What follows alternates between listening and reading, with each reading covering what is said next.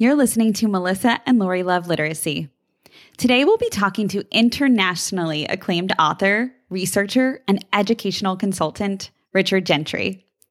As part of our Dyslexia Awareness Month series, Dr. Gentry will share with us his personal story of overcoming dyslexia, how dyslexia affects people, and how teachers can help students with dyslexia in the classroom.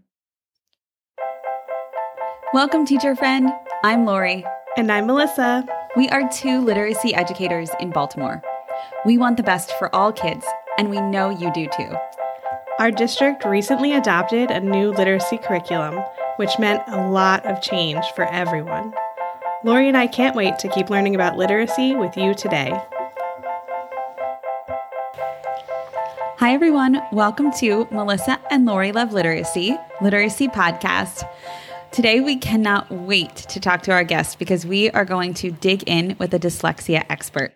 Most importantly, though, we're going to discuss practical ways educators can help students with dyslexia.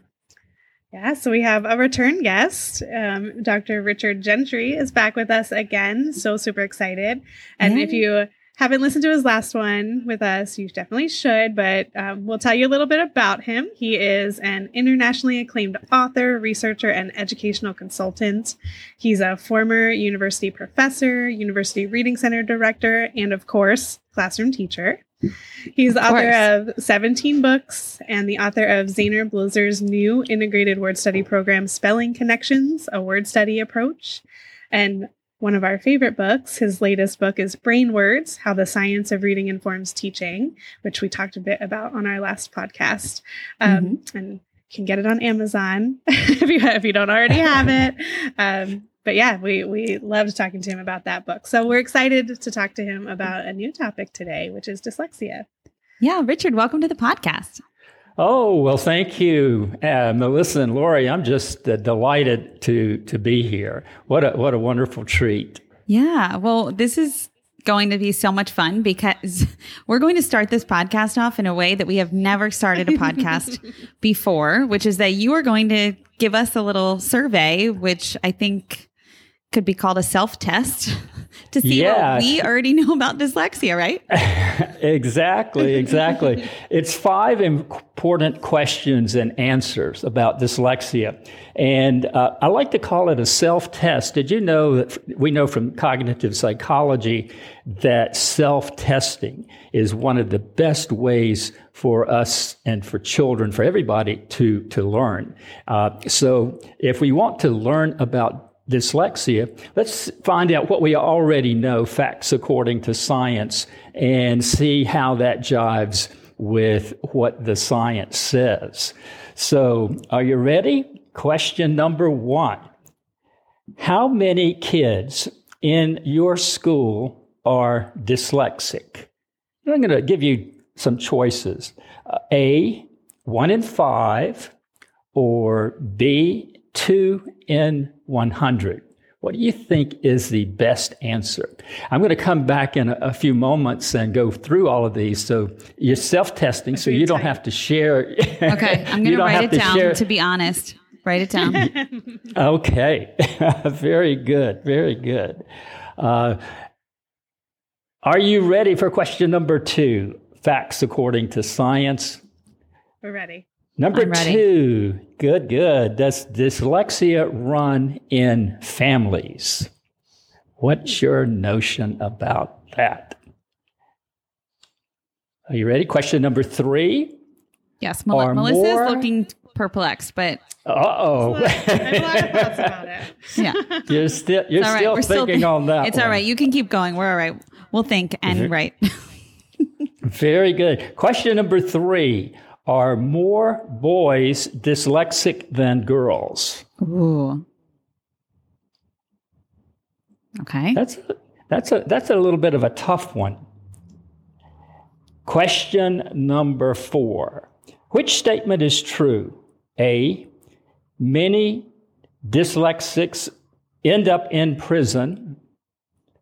B, many dyslexics are successful in life. See, I told you this would be fun. Fun and difficult. Uh-huh.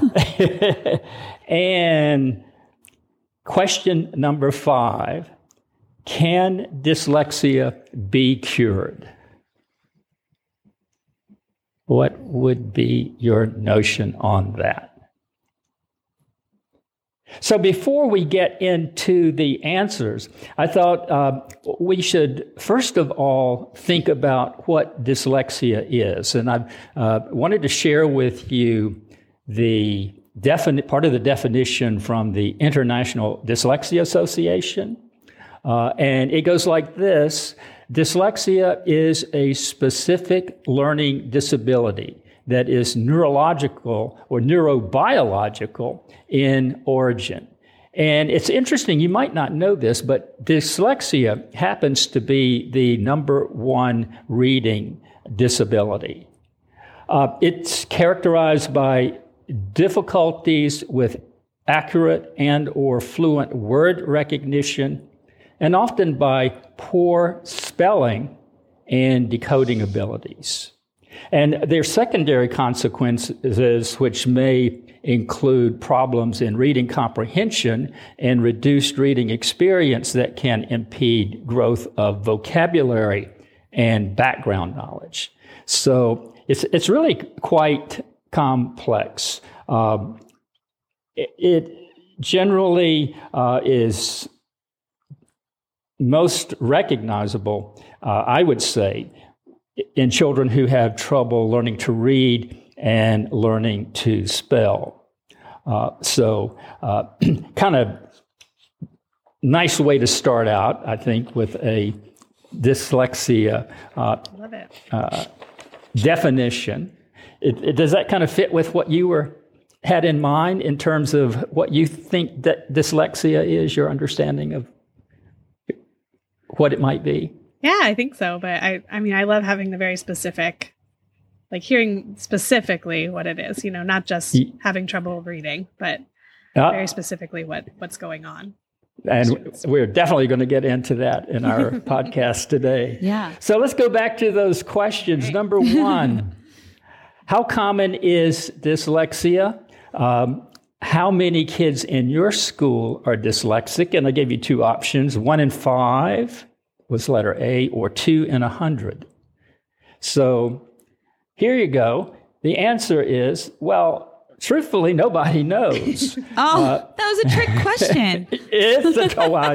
I'm famous for trick questions. I have a feeling a few of them are trick questions. I know. I agree, Melissa. Definitely number 4 and maybe 5. I don't know. Recent studies suggest that 1 in 5 people have neurologically based processing difficulty for learning to read, and often brain scientists say it's about 10%. But part of the difficulty is determining the incidence of dyslexia is that it manifests itself in a continuum. So that some cases are very, very mild, some cases are medium, and some cases can be very, very severe. So one thing for us to keep in mind is that it's likely that all teachers, no matter what their subject area or their grade level, it's likely that all teachers work with students who are in fact dyslexic in their classrooms. And we're going to get to some specific ideas of how teachers should work with these kids. Question number 2, are you ready? Ready.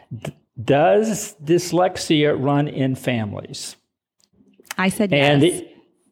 Very good. You want to share your answer, Melissa? I wanted to say no. That was my gut instinct. Like, no, it doesn't. But then I was thinking about a lot of the parents we've had on the podcast that talked about their children with dyslexia. And they often talked about, brothers and sisters, aunts and uncles, their mom and dad, they often talk about other people in the family. And I was like, oh, I bet it is. Yes. Well, if you would have ended up exactly right. The answer is yes. And it's genetic in origin. It's biologically and neurologically based. So familial occurrence is not surprising. And I'm glad you mentioned the brothers and sisters and parents, because if you are dyslexic, it's likely that half of your brothers and sisters are too. Wow. Really? Isn't that amazing? Wow. Yeah. Is that why in the definition it's a specific learning disability, neurobiological in origin? Is that why that's specific in that definition? Yes. That's really interesting. Furthermore, if you are dyslexic, it's about a 50% chance that one of your parents is dyslexic. Wow. But often it does skip a generation. Oh, wow. So does it run in families? Absolutely. But those are some facts according to science that are quite interesting and I think important for teachers to recognize. Yeah. Because if you have kids who you suspect have symptoms of dyslexia, one of the major things you want to do is talk with the family members and find out if this is something that they're aware of that has occurred in their family. So here we go. Question number 3. Are boys more likely to have dyslexia than girls? Anybody want to This one I'm not totally guess? sure on, but I said yes. Okay. I thought they might be more likely to be diagnosed because of other factors that we sometimes pair with dyslexia. I was going to say, Lori, I had that same thought, but then I also thought they might be less likely to be diagnosed because they would get diagnosed with the other things, or just like, oh, that's just a behavior issue or things like that. Oh, excellent, excellent. Well, the answer is yes. Oh, all right. And, for science is interesting because, science continues to bring in new information. Recent studies debunk a popular myth that the numbers are equal.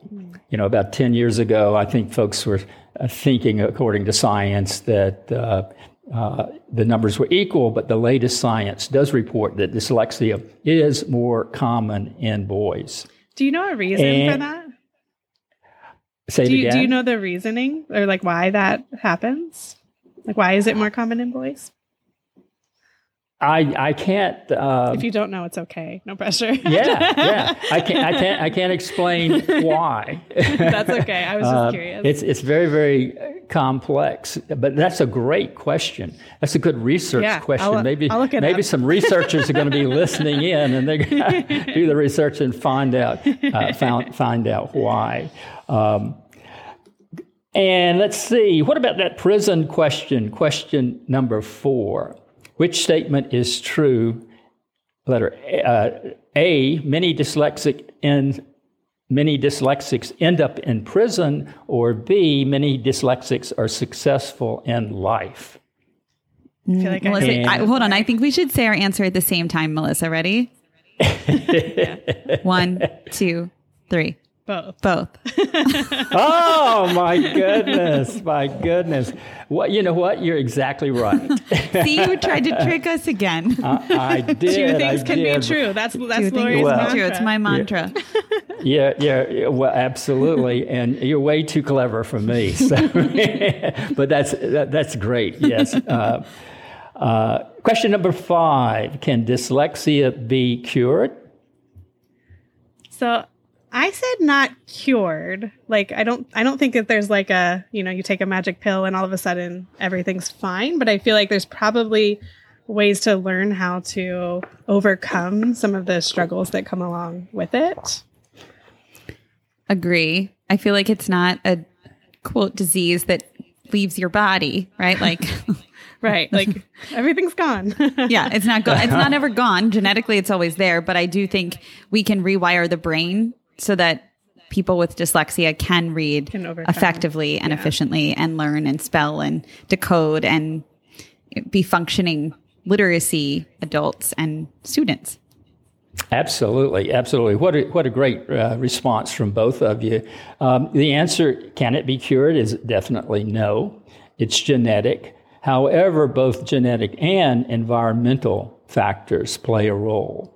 And one of the reasons that teachers really need to understand dyslexia is because early intervention is a major goal. And the earlier we find that kids are dealing with learning disability like dyslexia and intervene, the more likely we are able to get kids on the right track and help kids overcome dyslexia. So just for fun, are you ready for this? I threw in a bonus question, number 6. Oh my gosh, okay. Number 6, bonus question. Do people with dyslexia see words backwards? Ooh. What do you think about that one? I don't think so. I think that's a myth. Oh, I was going to say yes. Oh, well, this is I'm not sure, though, then. now that you said no. I just imagine our listeners right now, Richard, just taking this, saying it out loud. I'm taking this right along with us. I was going to say I yes. hope so. That was the intent. That's the intent. And, you're doing a great job because you're absolutely correct. The answer is probably not, but the science on this issue is kind of muddled. Okay. Most recent studies associate dyslexia's causal factors with early difficulties in letter sound processing. We hear a lot about phonological processing deficits, and often with something called RAN, or automatic rapid naming. While dyslexic children don't see words backwards, after grade 2, it may be a red flag if they tend to write words backwards. So that's why I said that, because I was thinking about the writing, and then I was thinking, well, maybe if they're writing it backwards, maybe then they're reading it in their brain backwards, because I think writing is the way that they are, thinking in their. It's an expression of what's going on inside their brain. That's what made me say that, but I'm so glad that you debunked that for me. Absolutely. Fun. Yeah. So I'm wondering if we should move along. Why don't we think about some of the major symptoms of dyslexia? This is so helpful, especially because I feel like we did not get this in our teaching prep program. So I'm really excited to have this conversation with an expert. Well, I am an expert on dyslexia, and I can say that because I'm dyslexic. Which I think a lot of people would be surprised about, because, you are like the spelling guy. Exactly. And I'm going to tell you a little bit about my story. It's very uncanny. Some teachers call me the guru of spelling, but it's been a long journey. And one of the reasons that I've been so focused all my career on the importance of spelling for reading is because of my own personal experience. Mm-hmm. And I think that happens a lot with folks who have disabilities. It's important to know the classic symptoms.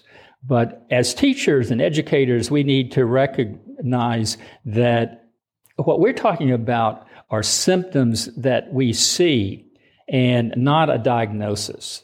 Because dyslexia is neurological, we would need to refer to a medical specialist or trained psychologist for an official diagnosis. Educators really are not equipped to diagnose neurological processing disorders. So, but we can certainly, it's important that we know the classic warning signs, because we're probably some of the best folks to see early on these signs with kids in the classroom. So I thought that we would look at 3 different categories. First of all, classic warning signs for school-age children. No, classic warning signs rather in early childhood. And these include things like speech delay, language isn't occurring as it should. Receptive language often is fine. That is, kids can understand language, but expressive language is sometimes delayed. It's difficult for them to express themselves in language. Now, keep in mind that no 2 dyslexics are alike, and no kid is going to have all of these symptoms But if we see a pattern, or if you are a teacher and you're thinking about a particular kid, think about these symptoms that I'm going to share with you. And if you see a pattern of them lining up together, that might be a red flag. Richard, that's what I keep thinking about is, like you said earlier, it's a continuum. So I was thinking if I was a teacher and I was thinking about the signs that you're sharing, I would be thinking about that continuum idea, that it's not all going to line up perfectly with every single student every single time, that we're people and the human element makes it a continuum. So I think that's really important to keep in mind. Thank you for bringing that up. Very good. Yeah, absolutely. Another warning sign is saying sounds in the wrong sequence, odd pronunciations. I don't know if you have heard me, kind of articulate a couple of words already, because I certainly continue to do that. But what we're talking about are odd pronunciations like Paschetti for spaghetti, or aminal for animal. A word that I often myself still have difficulty with is aluminum. And what I'll do is I'll switch the beginning sounds of the last two syllables. And you often, or I, for a lot of my life, I pronounced that word as aluminum instead of minum. I said nimum. So another sign, word retrieval problems, difficulty finding the word that they want to use. You might hear kids say, "Oh, that thingy," just can't bring that word out. Trouble with rhyming words, trouble with phonemic awareness, trouble with invented spelling. And some of these signals can begin as early as preschool and kindergarten, the first part of kindergarten. And certainly a history, as we've mentioned, of family members with reading problems. Mm-hmm. So what about classic warning signs for school-age children? Some of these, it probably never occurred to you that they may be symptoms of dyslexia, but one of the things is difficulty memorizing arbitrary sequences, things like days of the week or months of the year. That's helpful. Spelling. Wow. Yeah. Yeah. I was going to say, we just had a parent on that was talking about that, right? That they could say the letters in order, they could say the days of the week in order, but if you took it out of the sequence, it was like they had no idea. Yeah. And, spelling is so important because spelling, in fact, is kind of like a... You're sequencing the letters. Yeah. And it's a gift to see what's going on in the mind of the child. I mean, we hear so much about decoding and phonics, but spelling is really a deeper level of phonics, and it's easier to read a word than it is to spell a word.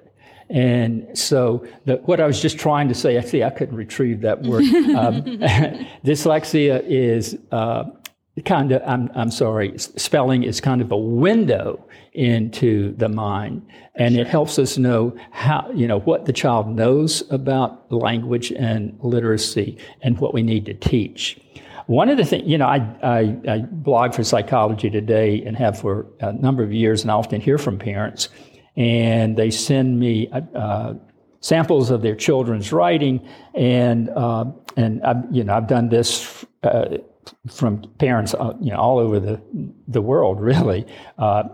But one of the interesting things is that often I'll have fourth graders, and sometimes they're very excellent readers, but their writing and spelling is really way behind their readers. And I even see sometimes a classic warning sign, children have difficulty spelling their own name. I can think of one case study that, and I do all this pro bono, but one case study with parents that I've followed for quite a number of years now, and their fourth grade son was reading above grade level. Brilliant kid. His writing was amazing, but his spelling was atrocious. And they'd send me in samples, and on one of 8 samples, he had misspelled his name on one of those. But other things like learning their phone number, learning names of the letters, learning sounds of the letters, multiplication tables. Sometimes kids who have dyslexia have a really difficult time. Sometimes they're gifted in math. So again, these are sometimes very surprising, but co-occurring symptoms. How to tie their shoe. Some kids 7 or 8 or later. Another symptom, issues with dominance, right-handed or left-handed. Normally, kids, you could tell if they're right-handed or left-handed around 4 years of age. With dyslexic kids, it can be 7, 8, or 9 years of age. But it's interesting. Can you think of sometimes dyslexic kids have mixed dominance? And can you think of a way that might be an asset? They can do this, they can do something just as easily left-handed as they can right-handed. I would love to do that. Definitely in sports, that's though. a huge Exactly. I know, sports, it's speaking. Being an architect or an artist, it can kind of be a gift. Difficulty with written expression, slow reading rate is one of the ones that often dyslexic kids deal with. Poor handwriting skills, poor test-taking skills, trouble spelling, and this is an interesting difficulty reading musical notes from a score. It's really complex, and there's so much to that makes it interesting. But it's so important that we recognize some of these, I think. And what about class? Oh, yes. Sorry, I'm just wondering. I'm blown away by some of these. I know, like for example, tying your shoes, not being able to remember your phone number or the alphabet. Those are things that I'm like, oh, really? Okay. All right. I need to put these in my long-term memory and refer to your blog posts in the future, because they're definitely not anything that I would have thought of, off the cuff, when we think about dyslexia and thinking about symptoms or ways that we can access, if a child is dyslexic or not, or just like red flags, right? Yeah, absolutely. And these aren't all mine. I didn't come up with all these. I wish I could claim that. But one of the folks who has been very important in helping understand this is Susan Barton. And she does have a website. And, I totally recommend that website. Okay. But let's look at classic warning signs for young and older adults. One of the symptoms is struggling with academics in school, of course. But interestingly, some kids who are dyslexic are really high achievers in school, and they may compensate by working harder, grit and determination. And, those aren't bad traits to have at all. Lifelong struggling with spelling for young and older adults, a slow reading rate, poor test-taking skills, difficulty with written expression sometimes, fear of reading out loud.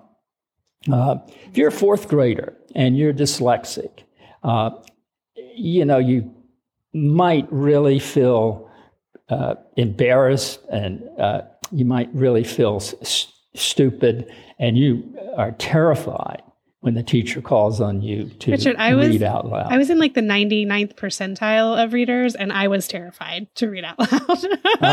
So I can only imagine if I was a struggling reader in any way, what that would feel like. Exactly. And that's, we really, if we recognize these symptoms, we can have more empathy and be more helpful for these kids. Difficulty with foreign languages. I'll tell you a little bit about that in terms of my personal experience. Phonological awareness, trouble, but not only phonological awareness, but trouble with background noise.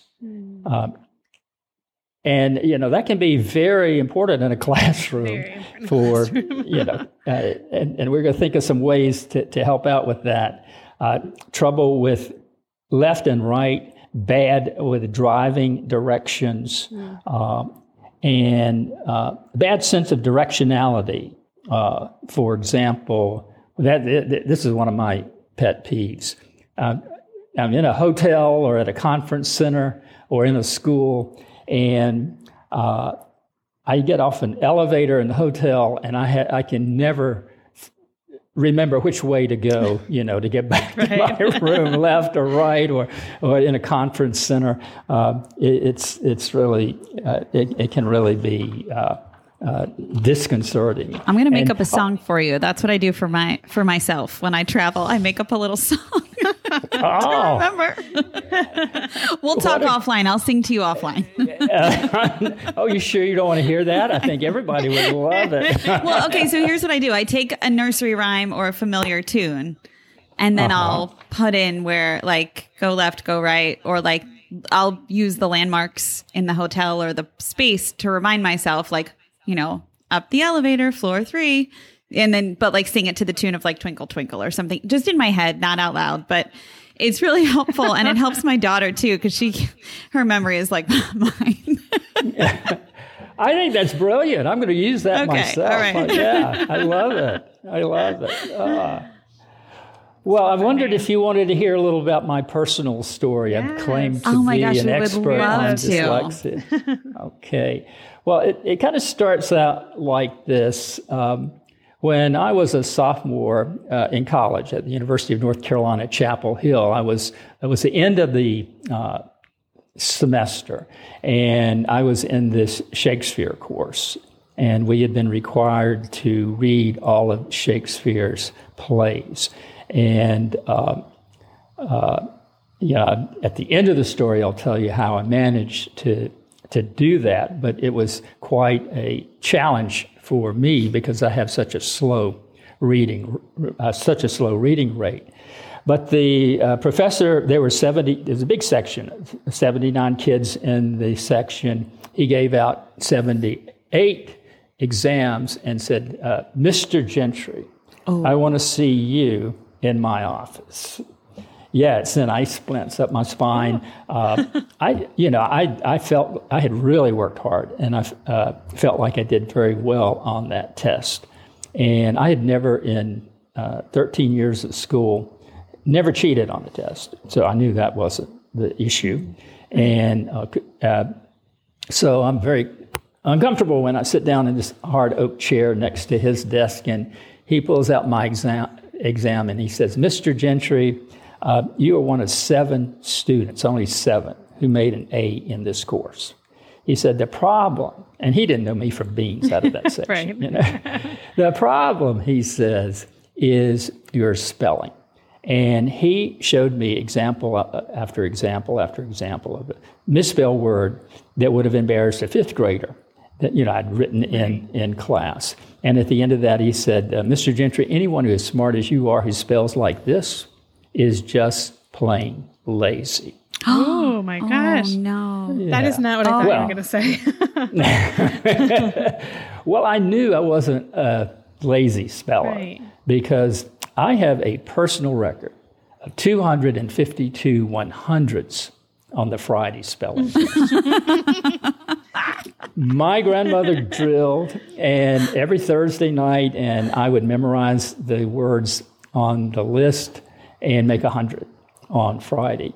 And That is not lazy. Not lazy at all. It's not lazy. The problem was that, 3 weeks later, I didn't have those spellings in long-term memory. Right. I couldn't see those spellings in the dictionary in my mind. When I was in 7th grade, I was in a little rural school in Tobacco Road, North Carolina.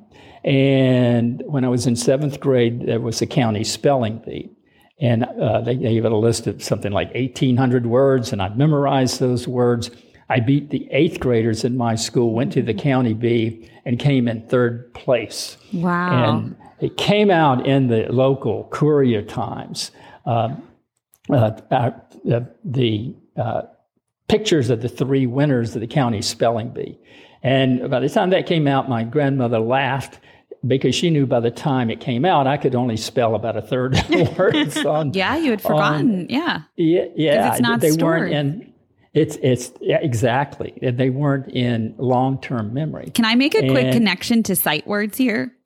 Yeah. When we ask students to memorize sight words, which we know is not the best way to teach. Right. That Correct. is very equivalent to me to memorizing spelling words, like spelling Absolutely.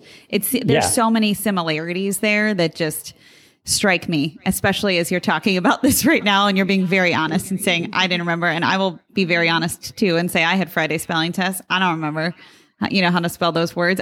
Although I did map the words to my long-term memory because I mapped the sounds to the letters and had that. That was different. And that's the secret with a science of reading, research-based modern spelling book. Instead of just assigning the words and have parents drive parents crazy on Thursday night because they're calling out the words, you have to go through a process of using the words through the week to get those in a number of different evidence-based ways to get those words into long-term memory. And if kids are dyslexic, they have, one of the things we understand about the architecture of the reading brain with many dyslexics, is they have difficulty having a representation of spelling in their brain, that they can't see the spelling in their mind. You're not aware that you have this metaphorical dictionary in your brain, and that if you're an excellent reader, and an excellent speller, that you use that spelling for reading and then connect to your spoken language, which leads to comprehension. If you've heard of the famous reading rope and the simple view of reading, this all fits in well with that very powerful theory of reading. Yeah. Richard, I know I don't want to take you off on a left turn at all, but I'm just wondering really quickly if you might want to tell us a bit about the spelling connections, the word study approach. Is that integrated approach that you just talked about? Yes. Okay. Well, first of all, let me say that we now know that spelling is a very, very powerful word study. And what I've done, over 40 years as a spokesperson for spelling and developing spelling curriculum for schools, having recognized early on that it's essential and connected with reading and reading comprehension, the notion that, and Louisa Moats is very big on spelling books, and the notion that kids need about 20 minutes a day of integrated word study for spelling. And so that's what I did with the Spelling Connections program. I tried to, stay up on the research and tried to make it easy for teachers. Teachers are struggling right now to teach spelling. They're going to the internet, and there's no consistency. They know that most teachers understand that spelling is important, but they don't have resources. In too many schools, they don't have good resources because frankly, with whole language and balanced literacy, spelling was kind of thrown out of the curriculum. We were told in that theory that we didn't need to teach spelling, and that spelling books were bad, essentially. They were a waste of time. Spend money on children's literature.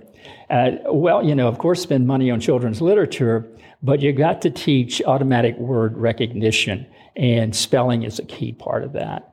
And so what I've tried to do in my work with spelling books is help teachers save time instead of, I call it integrating phonological awareness, integrating vocabulary learning, integrating sight word recognition by not by guessing, but by looking at the letters. The whole goal is to get them into long-term memory in that dictionary in the brain.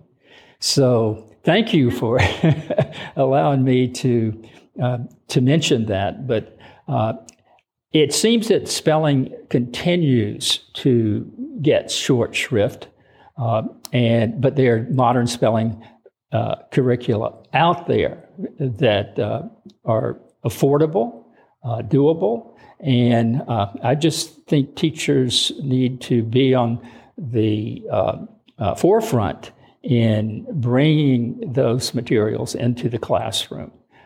It's not very congenial for teachers to try to break all of those integrated things like grammar and phonological awareness and sight word recognition and vocabulary work into separate subjects.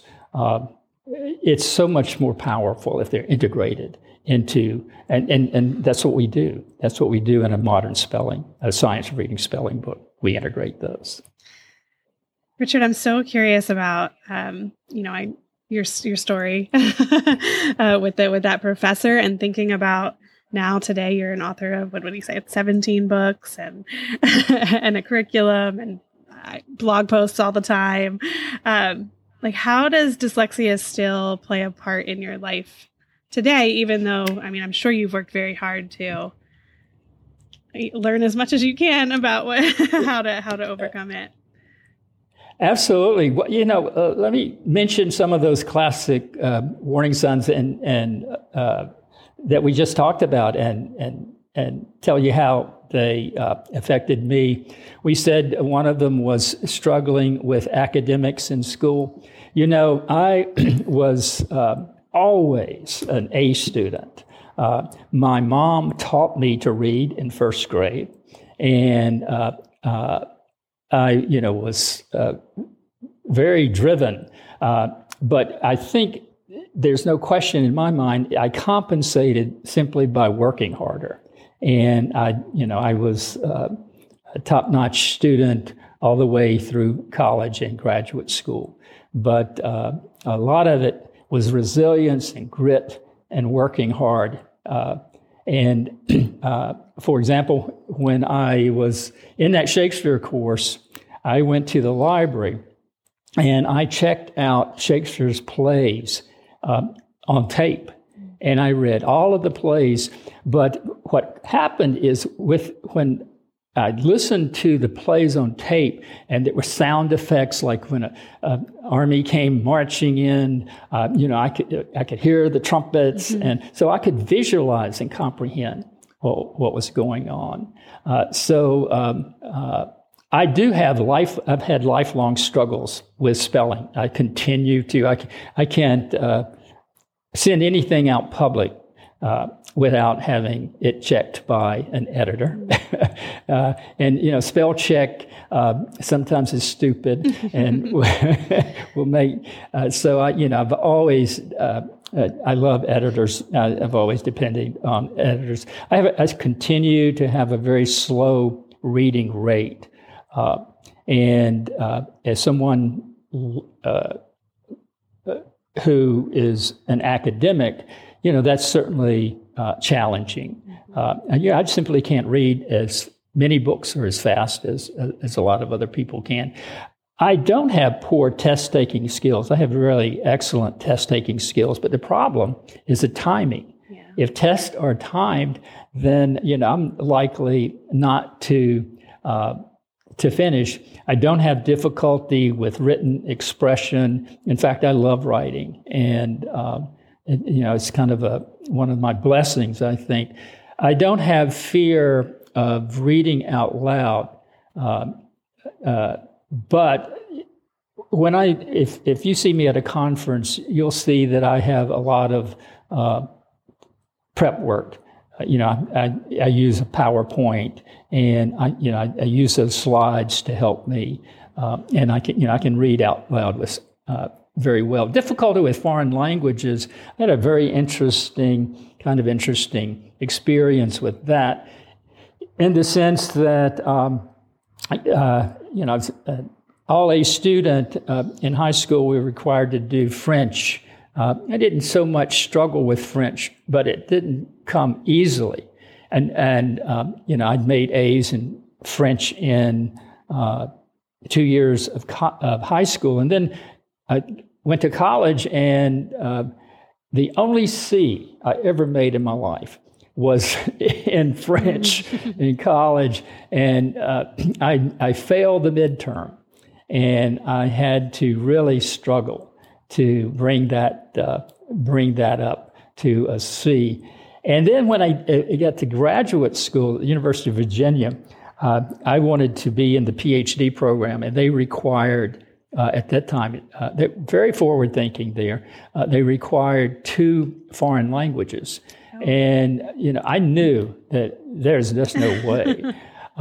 So what they did, they accommodated for, even back then, this is like, quite a few decades ago, they allowed me to substitute statistics for one of the languages, and I hired a French-speaking tutor, and just worked for 6 weeks with that tutor, just enough to pass the French test that was required.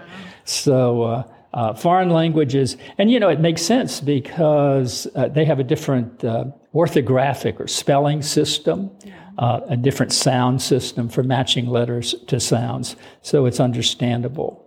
The best way for someone who struggles is learning disabled like I was, dyslexic. The best way is to go immerse oneself in the language, just go, I wish I could go live in France. Don't we all? Yeah. I think you're speaking to that integrated approach. Exactly. And then that bad sense of directionality. Oh my goodness. I live on the corner. I live on Government Street, on the corner of Government and West. Okay. The problem is I'm in this area where West Street is in a little area called Flo-Claire, and it's really east. West Street. Oh, geez. It sounds like Washington, D.C. to me. East West Street. Exactly. Still, sometimes if I'm get to the end of West Street, I have to stop and think. If I'm going downtown, I need to turn right. If I'm going out to the mall or the airport, I need to turn left. And as I mentioned earlier, I'm one of those guys who always gets lost. I'm going to use that little song trick. Use the song trick that you gave us. Yeah. Or even the little mnemonic device. I love those too. Little mnemonics. Oh, absolutely. But it's not unusual for some people who are dyslexic like myself to become experts in their area of disability. And I do attribute dyslexia to helping me become a leading authority on spelling and dyslexia, and a 40-plus year as a researcher and supporter of spelling books. And without dyslexia, I probably wouldn't have co-authored Brain Words, the Brain Words book with a very accomplished Canadian reading scientist, Jean Ouellette. And I probably would never have had a blog, an education blog on psychology today. So, I just feel really blessed in my career and as a person. And I just hope one of my missions in life is to help. I think the most important thing we teach in school is teaching kids to read. it impacts everything else in their life, in their career, and opens so many doors. And right now, particularly children who are in vulnerable populations, often children who are poor, children of color, who's brown kids and African American kids who are in schools where they are a higher percentage of failing schools. I just think in children with learning disabilities, my mission in life is to teach those kids to read. And I think there's really no better blessing than to think of it like that. Well, I love that. I'm actually wondering if we could give teachers some practical advice or tips if they have students in front of them who either have been diagnosed with dyslexia or maybe are presenting with some of these, I don't know if we should say symptoms or signals of dyslexia, and how they can help them. I think that's so important. Let's look first just in a general overview. How can schools help children with dyslexia? Mm-hmm. One of the things that comes to mind, I've already mentioned it, intervene early, teach phonics linked to phonemic awareness, teach spelling explicitly. Spelling and brain words ignite the reading brain. Teach writing, begin teaching handwriting in preschool and kindergarten, encouraging kids to use invented spelling. One of the things I would say is teach handwriting, including manuscript for beginners and cursive beginning in second grade. Handwriting is a proven language learning skill. I was going to say, I feel like I've been hearing a lot more about handwriting. Yeah, we need to bring it back. Yeah. It's another thing that kind of slipped through the cracks. Yeah, as we had technology, it kind of, it's like... Yeah, but we now know that teaching handwriting helps kids learn to read. Yeah, that's amazing. And with kids who are dyslexic, many kids who are dyslexic will do better with cursive than with manuscript. A lot of times I think it's very important that we embrace repetition, because the brain loves repetition for almost every skill. And that's why, in that sequence for spelling, you have to, 5 days a week, 20 minutes a day, a repetition of different kinds of work with those words. And certainly never give up on children with dyslexia. So I do have, and we might want to share this with our audience, a Psychology Today post on 7 ways to accommodate children with dyslexia in the classroom. Mm-hmm. And I'm going to run through them just quickly for you. The first one, allow children who may have dyslexia to demonstrate their competence. They may need more time on that test, or another way of showing how they have mastered the knowledge that is been part of their instruction. Here's a good one. It's just something every teacher can do. Change your seating arrangement to address students' difficulty with organizing or managing time or following teachers' directions or filtering out background noise. These are things that often co-occur. And it's just so easy, just that kid who is having difficulty following the teacher's directions or filtering out background noise because they're sitting in the back, just move them right up there so they are closer. Simple thing that can really be effective. Use a research-based spelling curriculum as a dyslexia-specific intervention. If you're doing a spelling book, if you're using a spelling book, you are going to early on, beginning in first grade, be able to recognize kids who are on track with, that lesson, that work with spelling, or kids who are having difficulty. Yeah. And one of the things about spelling as a dyslexic specific intervention, I often like to ask teachers, how many words should kids be able to recognize automatically at the end of first grade? And I won't ask you to say out loud what you're thinking. But when I go across the country and ask this question, often I get like, how many words should kids be able to, how many brain words at the end of first grade? People will often come up with like 100. Yeah. The answer, according to science, is 300 plus. Kids who, by the end of first grade, if they've been on a spelling book in first grade, they're 30 weeks and 10 words learned each lesson, or 10 new words or more. That's going to be 300 plus words, and they're brain words they can spell automatically. And if you can spell a word, you can read it. Mm-hmm. And I think it's important to say, like, they're brain words, not sight words, which means that we have taught all the sounds in the words. We're not teaching them to memorize the whole word and then read the whole word. We're teaching the breakdown of the sounds and letters in the word. And patterns. Yes. Thank you. And syllable types. Mm-hmm. Absolutely. I think it's important to, again, teach handwriting, including manuscript for beginners and cursive beginning in second grade. Very important to expect to give kids with dyslexia more help with proofreading in school.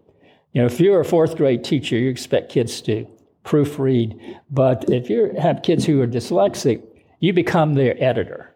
And I used to, when I talk with kids, I'd say, you're just like Einstein. Einstein was brilliant, but he is said to have had dyslexia. And so this year, I'm going to be your editor. I'm not going to be every fourth grader's editor, but I'm going to be your editor.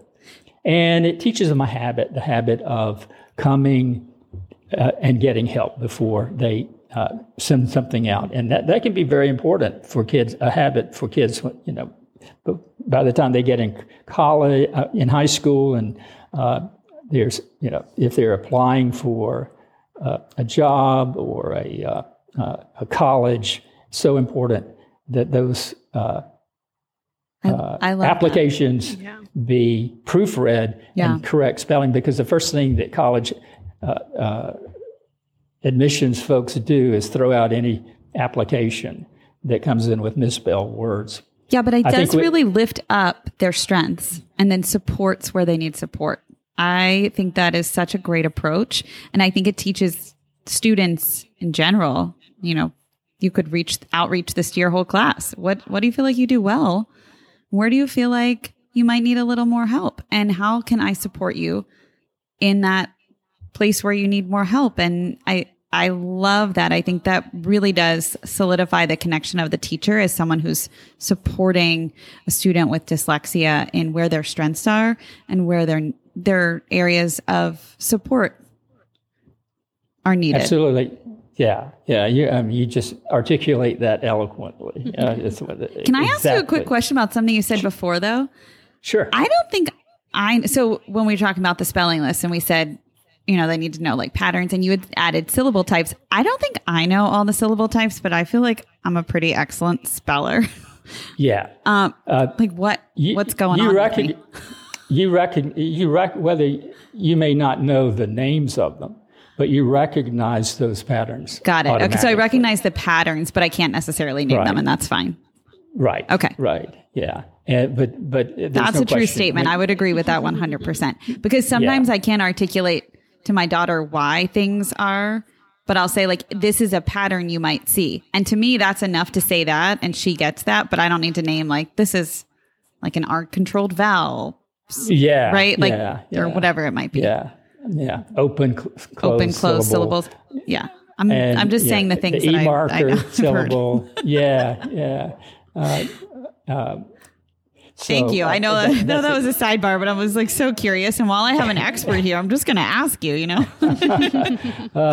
Well, you definitely know them. You may not know, that it's a consonant LE, but it's, you recognize those patterns and use them all the time. That's cool to know. I think that's cool for listeners to know. Thank you. Finally, I think it's so important to remember to make accommodations for kids. Be an advocate for all students who struggle with dyslexia. And again, Lori and Melissa, you've kind of expressed that throughout our session today. We need to have compassion for students who are struggling. We need to make sure that we're not mistaking dyslexia as a sign of inferior intelligence or laziness. That one struck home to me. And I recognize that students with dyslexia also often have strengths. Some experts even suggest that dyslexics are often gifted and have special talents, such as thinking outside the box, being creative, entrepreneurial, artistic, and athletic.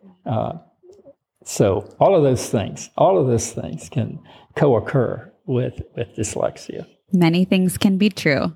Yes. And it looks different for every person. I think that's it's complex. Really taking that away different. Today. Yeah. Yeah. I'm stuck on that continuum idea. I'm so grateful that you shared that up front, because that's what I keep thinking of. That continuum of how. Yeah, mild, moderate, severe. Yeah, absolutely. I think so often we want to say look for these 5 things, and if they have all 5 of them, then they are dyslexic, or if they don't, they are not. And it's absolutely. It's harder to live in that gray area, but it's we have to. Yeah. Well, you made this so much fun. I hope you've enjoyed it.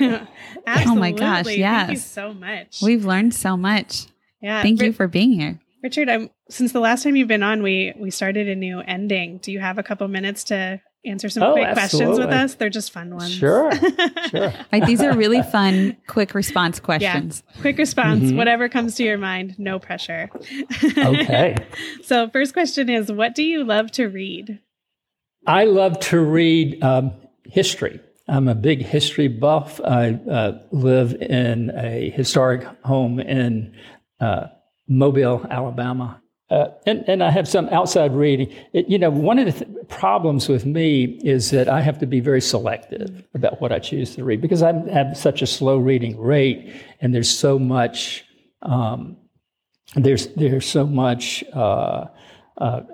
academic reading that I have to do. So I'm very selective. When I always buy my books. I don't check up books out at the library because I have to keep them and, come back, 10 years later and reread them. But I'm hearing so many strategies. You're prioritizing, right? A recent novel that's now a movie, Where the Crawdads Sing. Oh, yeah. That's a good one. It's set in the marshland of northeastern North Carolina, coast of North Carolina, but it's so much like the Delta, Tensas Gulf Delta here in Mobile Bay. So I also enjoy reading like that. It kind of connects with nature and my love for nature and well, where I live. I have the next question for you, and I was wondering, what do you love to watch? Well, I love to watch historical fiction. I had a feeling it would be connected, and I was trying not to say it beforehand. I'm very interested in nature and birds, and I have coffee every day in my back garden and watch the hummingbirds come. So love watching things like that. couple of those series on TV. I don't know if I should share that or not. I'm watching Yellowstone right now. It's I've heard good things about that.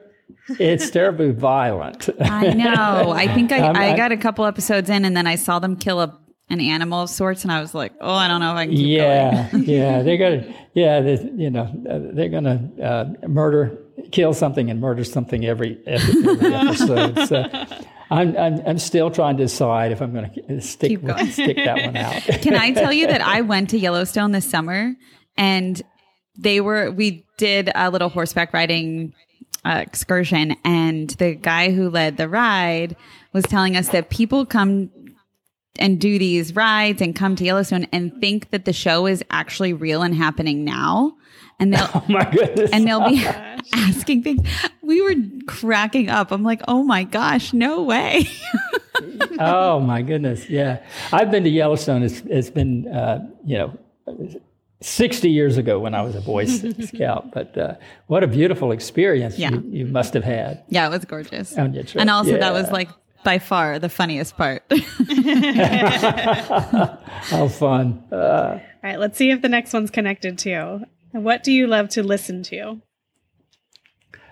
Well, I love to listen to jazz, and classical, and country music, but don't ask me the names of the artists or the names of the songs because I'm dyslexic and I wouldn't be able to retrieve those for you. But I have very kind of eclectic, all kinds of music I like. All right, final question. Why do you do what you love for education or for literacy? Might have already answered that one. I just have this passion for, my calling on earth is to teach children to read. And I'm passionate about it. And, I continue to just get great joy if I can, my life anyway can have the impact on children that comes through teaching children to read, which is incredible. I would have lived a good life. Oh, thank you so much. We loved talking to you again. Mm-hmm. You have an open invite anytime. Anytime. This is so nice. If you just want to have coffee on like a Tuesday, you let us know that too. Oh, wonderful. Well, thank you. The two of you and your audience are having such incredible impact, and just keep up the good work. And I'm so proud to be associated with teachers. Teachers are just some of the most important people on earth, and sure. I think you've got a great group that you're growing and having incredible impact on. So keep up the good work. Well, thank you. You too. We'll keep sharing in that incredible group. We'll keep sharing all your blog posts and your books and everything, all the good work that you've done. So thank you. Oh, I appreciate that. Thank you.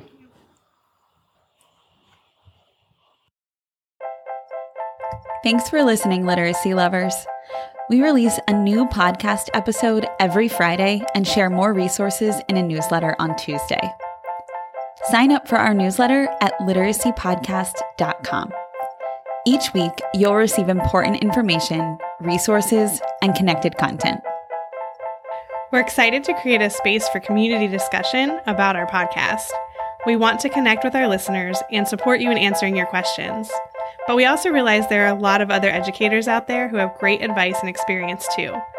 Let's keep learning together in our Melissa and Lori Love Literacy podcast Facebook group, and be sure to follow us on Instagram and Twitter. If the content in this episode helped you, share with a fellow educator and teacher friend.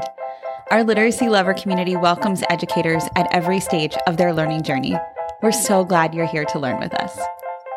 The views and opinions expressed by the hosts and guests of the Melissa and Lori Love Literacy podcast in this episode are not necessarily the opinions of Great Minds PBC or its employees.